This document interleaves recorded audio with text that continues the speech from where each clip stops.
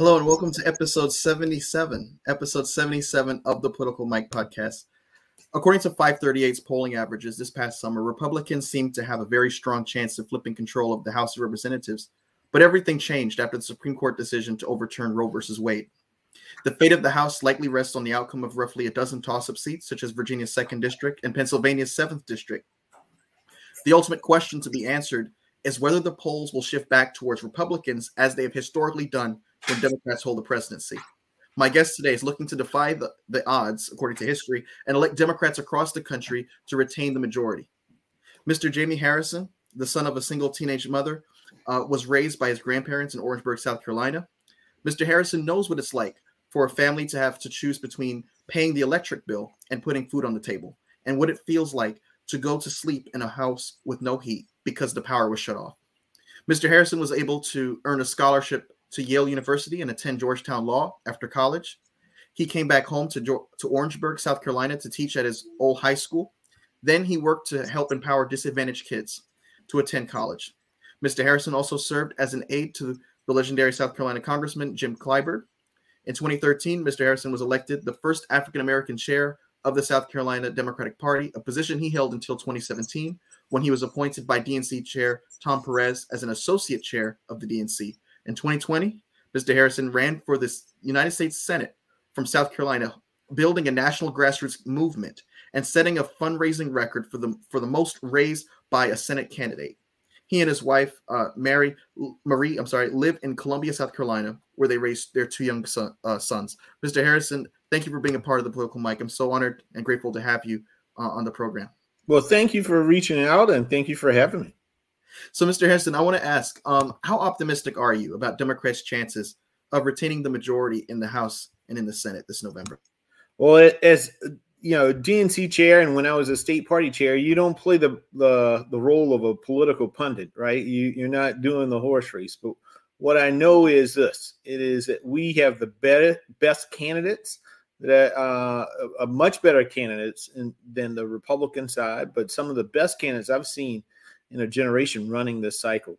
They have been outraising their opponents, their Republican opponents, and the DNC has made sure that we have put more money on the ground than any other midterm election ever.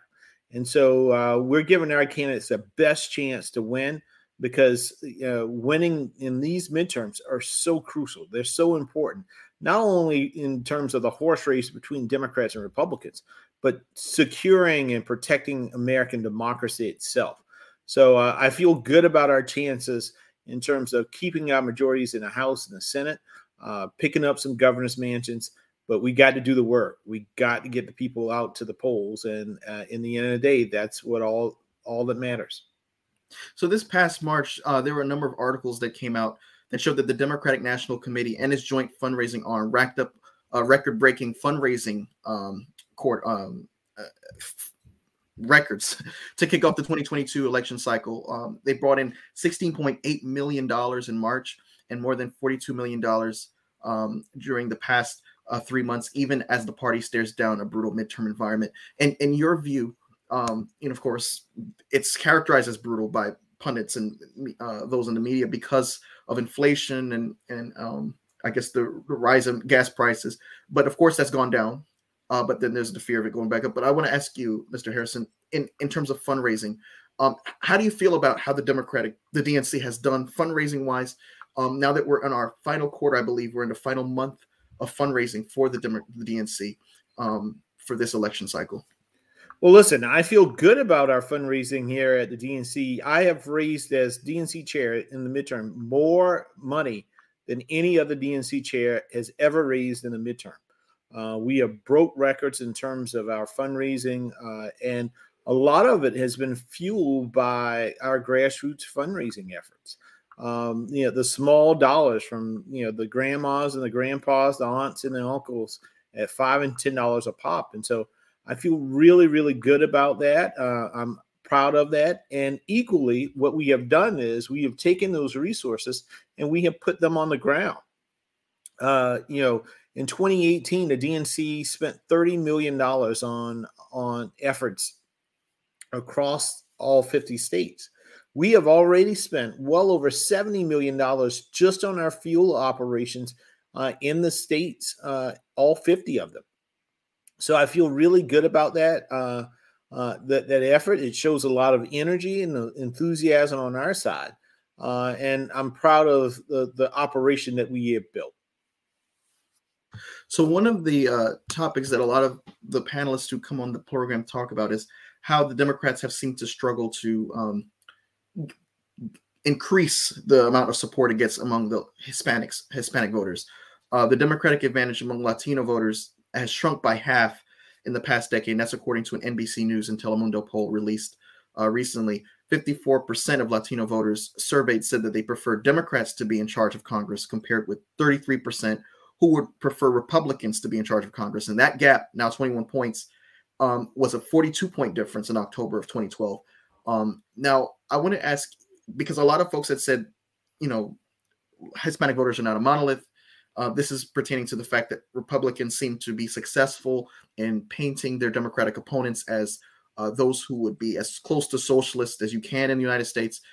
How does the Democratic Party and Democratic candidates shake off that socialist label in order to be more successful in winning over Latino voters, in your view? Well, this is the thing that we need to understand, that the only, and I often say this, that the superpower of the Republican Party is fraud and fear. The superpower of the Democratic Party is hope. And any Republican making an attack calling the Democratic Party socialist is just straight out lying.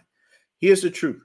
President Biden and Democrats have led our economic recovery out of the pandemic, and we have now one of the best job markets in history. Unemployment was at almost 7% when President Biden took over. It's now at 3.5%, the lowest it's been in decades. We passed legislation that is going to lower prescription drugs and healthcare and utility costs, make big corporations pay their fair share, and our party is fighting to protect and safeguard our democracy. And that includes the right to vote and to have free and fair elections. It also includes the right to freedom, that we believe that people should be able to control their own bodies.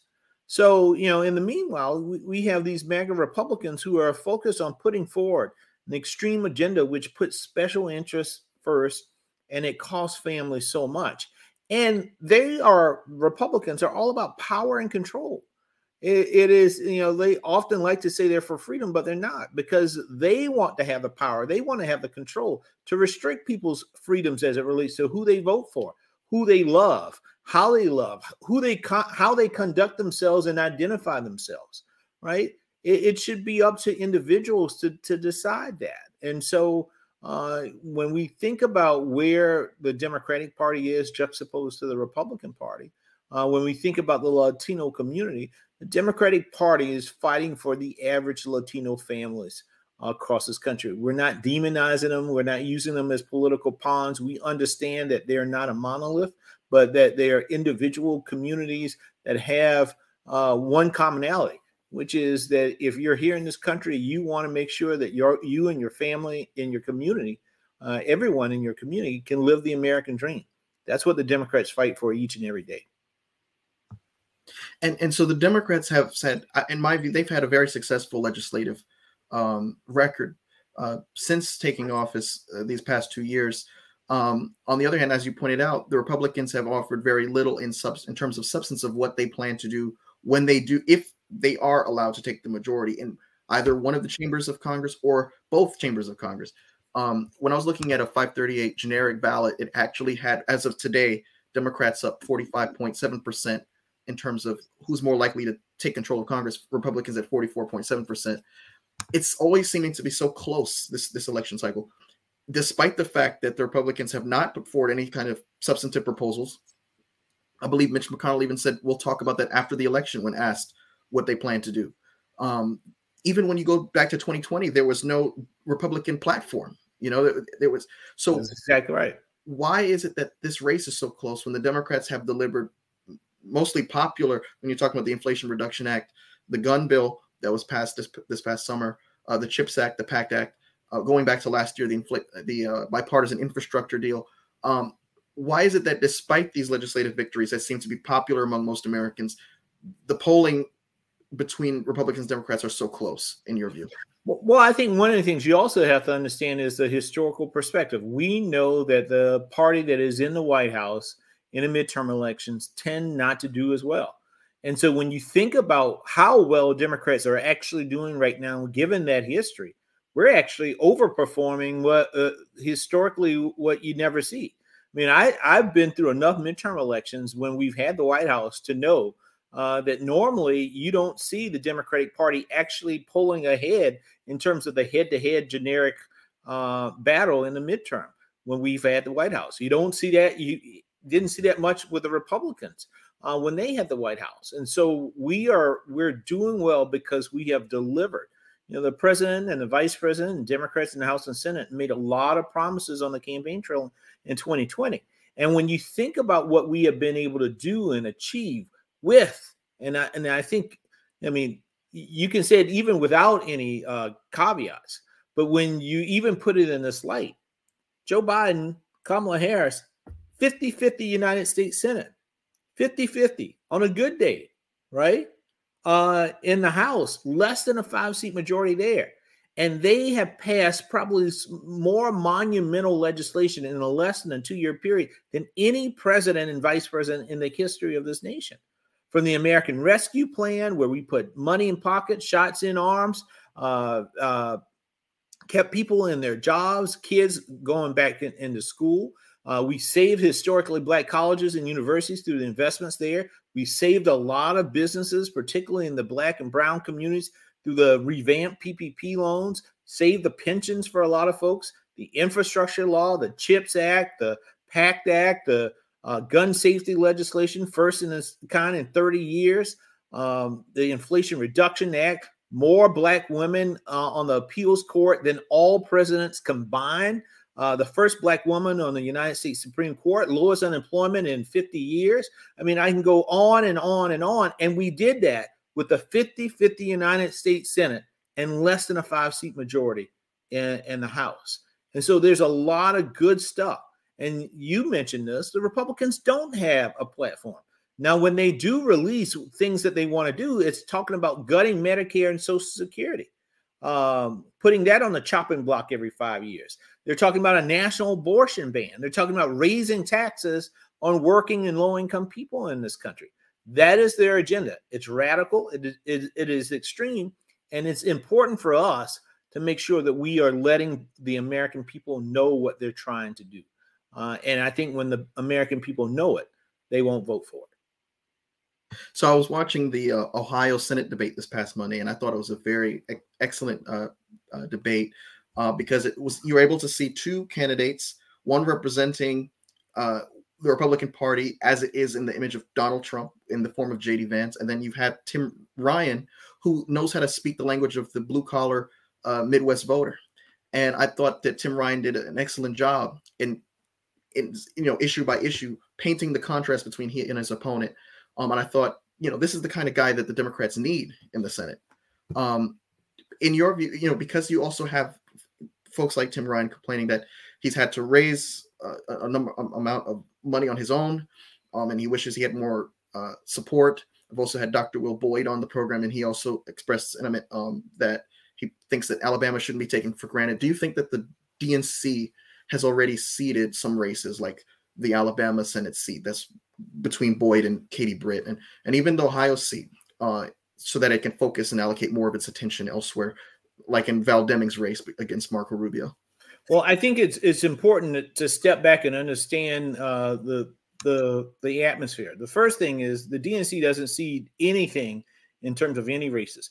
We have been committed to a 50-state strategy, and we're even investing in our Democrats who live abroad, who live in the territories or actually live over in Europe or in Asia and Africa and other places. We are putting more money in our state parties than we have ever had in the history of this party.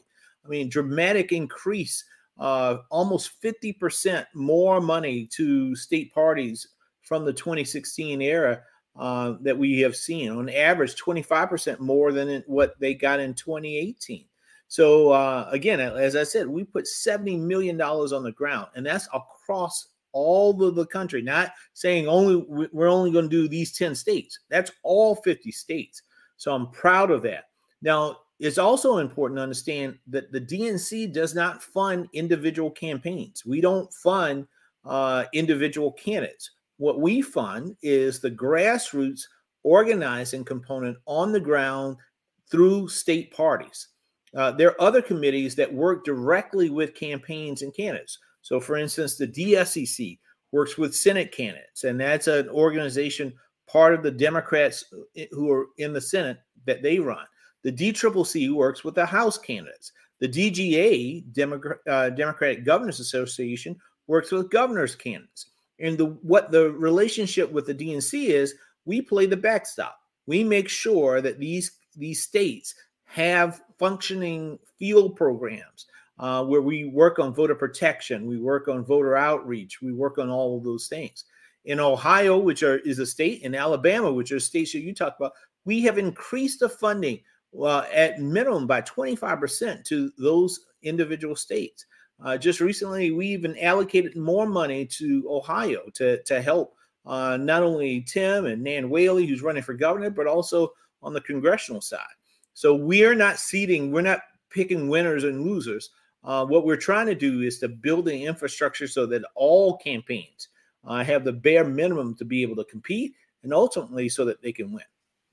So one thing that got a lot of attention this past weekend was that Senator Tommy Tuberville of Alabama took the crime messaging that Republicans across the country have been weaving and doused it over.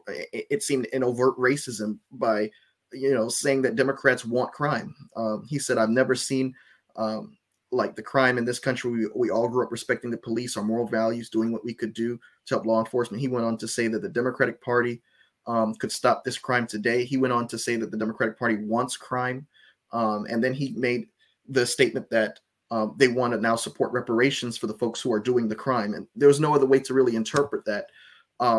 In your view, in my view, I think the Democratic Party could make the case that crime under former President Trump has actually increased, and that they've actually seen a decrease in crime since taking office these past 2 years.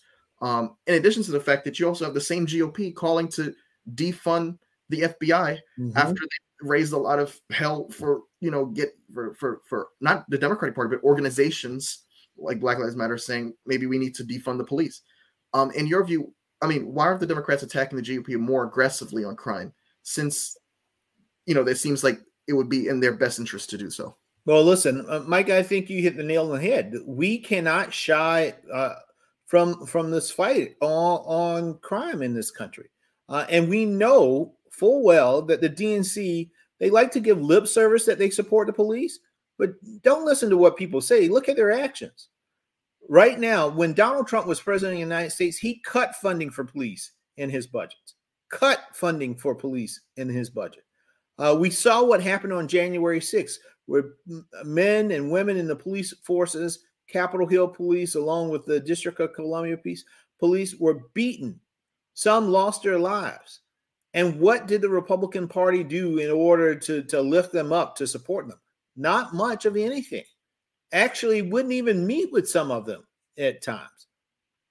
And so, and now, in terms of the FBI, when the police aren't doing exactly what the Republicans want, they turn on them. Marjorie Taylor Greene has led the effort, selling T-shirts saying defund the FBI, which is a part of law enforcement on a federal level. So these people aren't for the police. What they are for is power and control. And as long as you allow them to have that, then that's what they're for. So Democrats have to move in. We have actually, the Democratic Party, increased funding for law enforcement and emergency services in this country through the American Rescue Plan. And guess what? Every single Republican voted no. Every single one of them. And so it's important that we set the record straight. And the president said it so clearly. You can't be pro-insurrection and then pro-police.